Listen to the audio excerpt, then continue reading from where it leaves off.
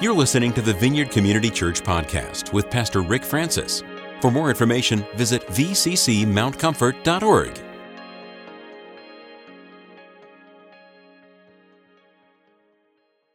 Good morning. Oh, it feels good. Feels good to be with you today.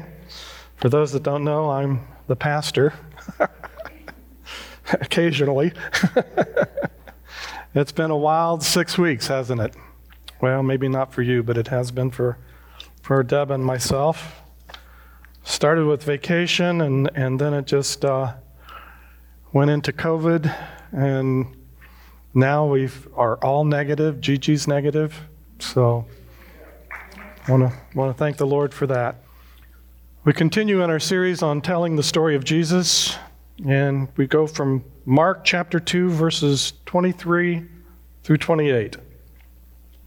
One Sabbath, Jesus was going through the grain fields, and his disciples walked along. They began to pick some heads of grain. The Pharisees said to him, "Look, why are they doing what is unlawful on the Sabbath?" He answered, "Have you never read what David did when he and his companions were hungry and in need? In the days of Abiathar the high priest, he entered the house of God and ate the consecrated bread, which is lawful only for priests to eat. And he also gave some to his companions." Then he said to them, "The Sabbath was made for man, not man for the Sabbath. So the Son of Man is Lord even of the Sabbath." Father, we ask that you'd give us ears to hear and eyes to see and hearts to receive what the Spirit is saying to the church today. In Jesus' name, amen. The last time we looked in chapter 2, we saw that there was a question that had come concerning why Jesus' disciples did not fast. And last time I shared with you, we went to Isaiah 58, and we looked at that passage of Scripture of really what is the essence of fasting. And we kind of boil it down to fasting is for connection. We fast so that we can be connected in a greater measure with the Lord. And so when fasting is a religious duty or a religious obligation or an observance that we're doing, not so much because we want to get closer to the Lord, but because we want to manipulate the Lord. We want to have him in our behalf, do what we want him to do, when we want to do it, and we think that we can control things through religious observances such as fasting and even prayer. It's like we've missed the boat. And so Isaiah goes through the essence of fasting, which is really interesting. After Isaiah goes through all the first 12 verses of 58, talking about what a true fast is, he brings it right along, and it parallels what happens in the Gospel of Mark chapter 2. It goes from the question about fasting to the Sabbath. And here's what Isaiah 58, beginning at verse 13, says. And this is in the context of fasting.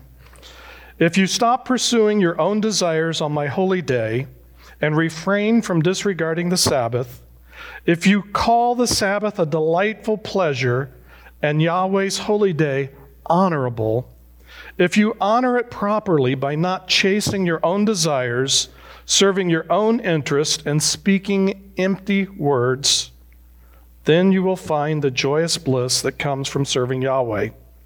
And I will cause you to prosper and be carried triumphantly over the high places of the land. You will enjoy the heritage of Jacob, your ancestor. Certainly the mouth of Yahweh has spoken it." Man, this is just full of some conditions. If you count them, there's like 3 ifs and then a then. So if you stop pursuing your own desires on the Sabbath, if you call the Sabbath a delightful pleasure and you honor the Lord's day, if you honor it by not chasing your own desires and serving your own interests and speaking empty words. Wow. Fasting is supposed to get us to kind of the to the place of the end of ourselves. And we see that the connection between observing the Sabbath and fasting is really important. Doesn't matter how you fast, if you're violating the commandments of the Lord, your fast isn't going to produce anything. And matter of fact, that's probably a wrong word, produce. But the full effect of connecting more fully with Him, we miss it out. We miss out on it because we think that fasting is separate from being in connection and favor with Him.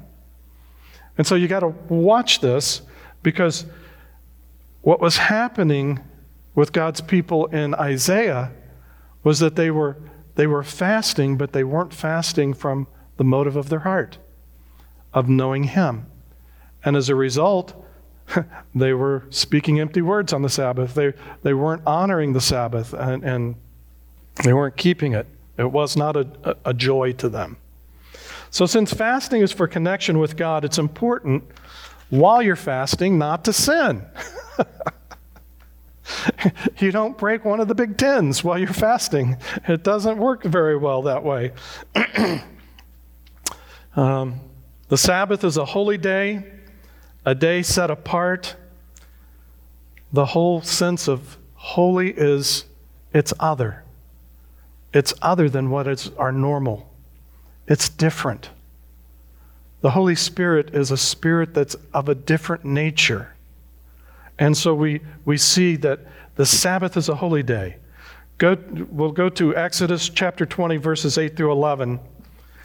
Here we find the 10 commandments, and this is the commandment about the Sabbath.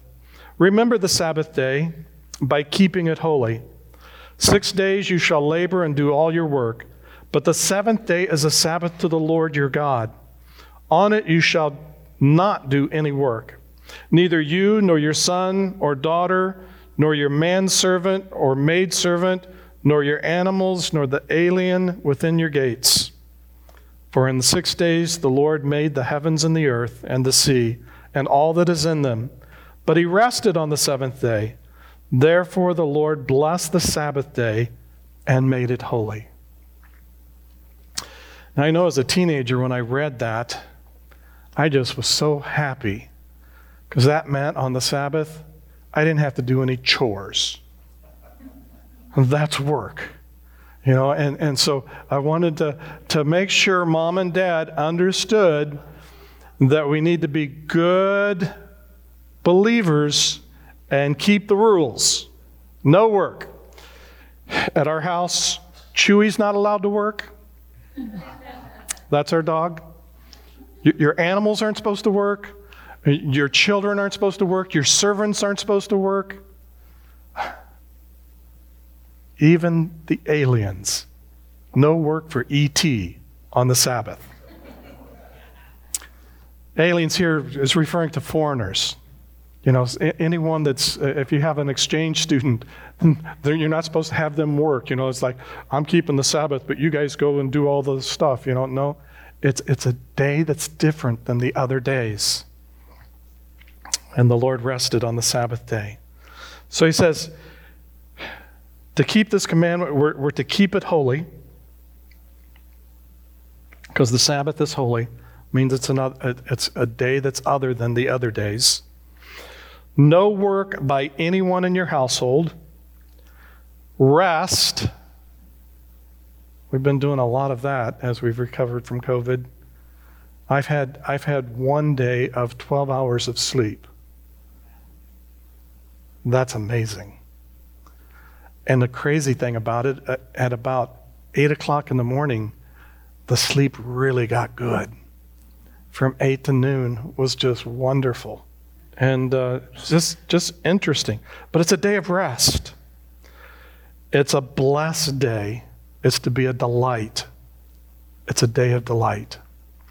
And I've preached on Sabbath before, but I just want to remind you that the Sabbath is to be a delightful day of fellowshipping and connecting with the Lord. It should always have a measure of worship and closeness and intimacy and just being with Him in a way that is different from the weekday where we have our jobs, our work, where we're with him through the workday, but on the Sabbath, we're with him without the distractions of the demands that come upon us during the week. And so setting it apart. I want to encourage you to take seriously keeping the Sabbath. For our culture, that could be a tall order. And for some of us, we may have to start small. We may have to start with a Sabbath that consists of 4 hours. And we give 4 hours to the Lord. And as we get comfortable with that, we expand it to 6 and 8 and 12 until we get to a full 24-hour period that we can establish as a day of rest, delight, refreshing, recreating. Jesus is going to help us understand a little bit more about the Sabbath here in just a second. We find in the text that the last time I spoke, the question was, why is your disciples not fasting? So it went from a question, which wasn't really a question. I don't think they really cared. I think they were wanting to point out to Jesus that he wasn't being a good rabbi and that his students needed to be reprimanded and he needed to get them in line. But it comes upon Jesus as a question. And now it goes to an accusation. Your disciples, why are they doing what is unlawful on the Sabbath? They are in violation. And so we can see through this section of the Gospel of Mark and in all the Gospels that there's an increase in the animosity towards Jesus, the opposition towards him. And it continues to increase in intensity to the place where they eventually crucify him. But here they're worried about that. Why are they doing that? And here's the problem. When we get into religious observances and keeping the rules, we often lose the relationship. We don't understand why the rules are there in the first place. Why the rule about the Sabbath? It's because God loves his kids and he wants to spend special time with his kids. It's not because he wants to see if you can jump through one more hoop. He's designed something within your week that gives you an opportunity to connect and reconnect and to more fully connect with him. But it's amazing that when you have a lack of relationship with the Lord, it's amazing how we gravitate toward rules. I don't know how many times people come and they want to know, what should I do? And that's the thing. What should I do about this situation? What should I do about that? And it's like, talk to Jesus. Talk with your Father. You have a real person in the Lord who's there to give you all the information that you need. But we would rather to have the church give us a list of rules and do's and don'ts, and we'd rather adhere to those so that we know if we're doing well or we're not doing well. Because that relational thing, some of us aren't very good at. And it's like, how do I have a relationship with the Lord? I'd rather keep his laws, his principles, his rules, his guidelines. I'd rather follow that than take the effort and the energy to exert to talk with him. Well, I've tried that. And he doesn't say anything. I ask him and nothing happens. Stay. Stay. There will always be breakthrough if we will stay in his presence, if we'll continue with our question, if we pursue information that he knows and we need his guidance to lead us. We have to just stay with him until he speaks. but I don't want to. I got an appointment at 2 o'clock. He's got this much time, and if he hasn't said anything, then I'll figure it out on my own. We're missing the whole concept of relationship. The relationship with him versus keeping the rules. It's amazing how we gravitate to that. One of the reasons why the Old Testament, God's people in the Old Testament would gravitate towards keeping the law is because after they received the law and they didn't obey the law, and then they went into captivity or bad things happened, they thought it was because they broke the commandments.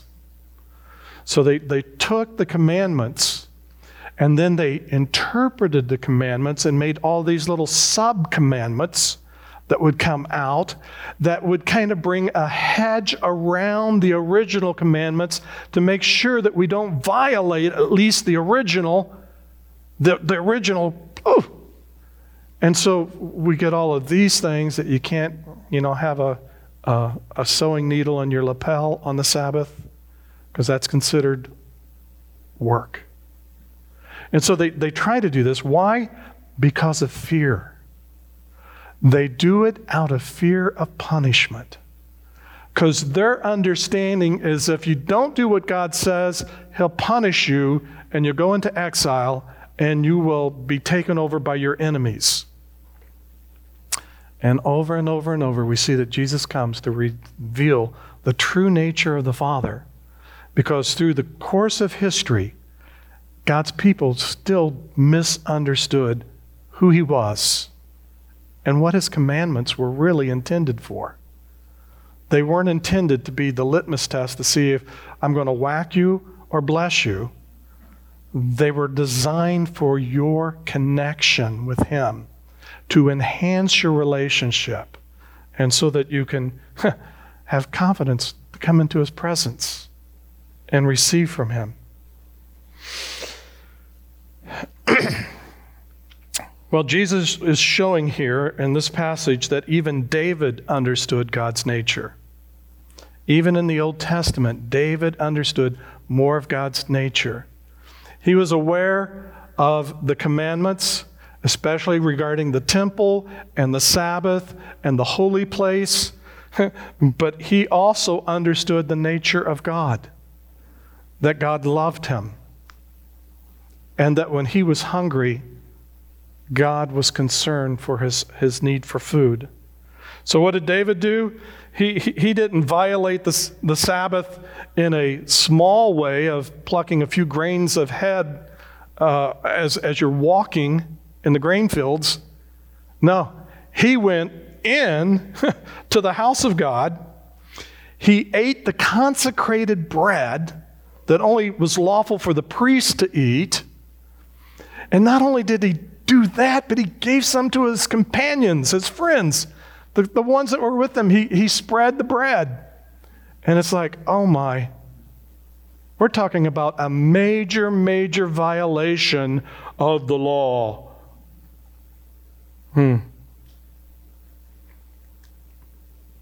Jesus even kind of picks this up later in Matthew. He talks about, which of you, if his son asks for bread, will he give him a stone? Or if he asks for a fish, will he give him a snake? If you then, though you are evil, know how to give good gifts to your children, how much more will your Father in heaven give good gifts to those who ask him?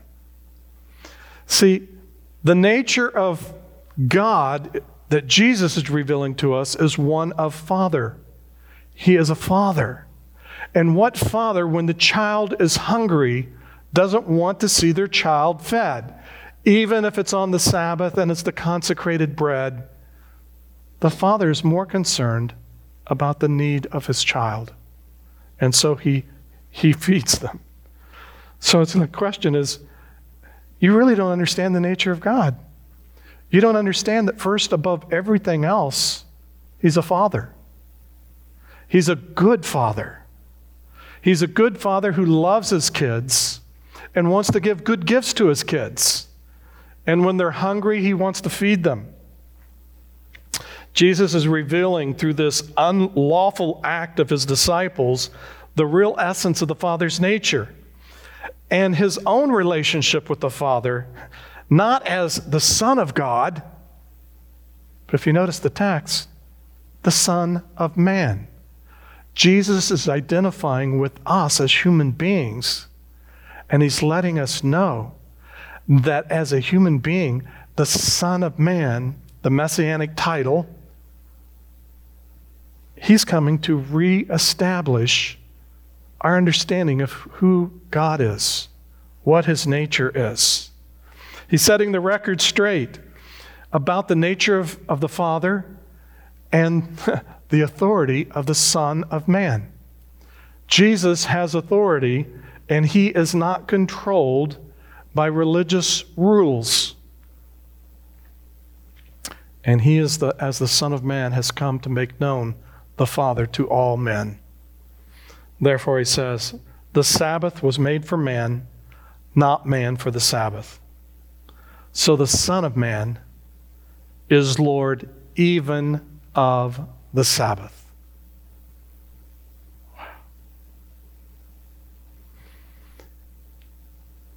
And they hated Jesus because he didn't keep the rules. They wanted to kill Jesus because he healed on the Sabbath. Is healing work? Yeah. It's the work of the Lord. But you're not supposed to work on the Sabbath. Jesus redefines. The Sabbath is made for man. If you have your donkey in a ditch, you'll go get your ox, your donkey, out of the ditch. Whatever day it is. Jesus is helping us understand God is not about being the taskmaster of rule keeping, but he desires relationship with his children.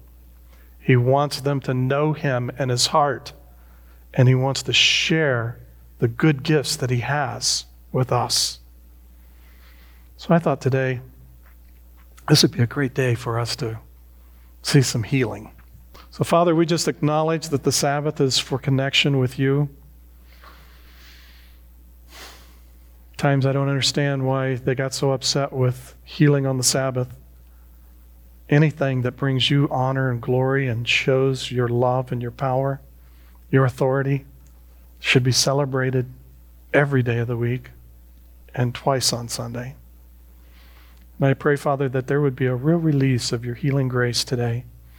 To those in this room and for those that are watching online, we pray, Father, that whatever their condition is, that your Sabbath heart would be released, that there would be a full connection, and anything that's obstructing intimacy with you would be removed, whether it's a sickness, whether it's a plague of just patterns of addiction.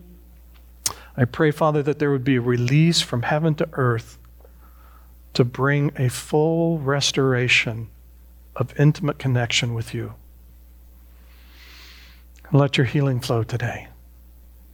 Let it come to us.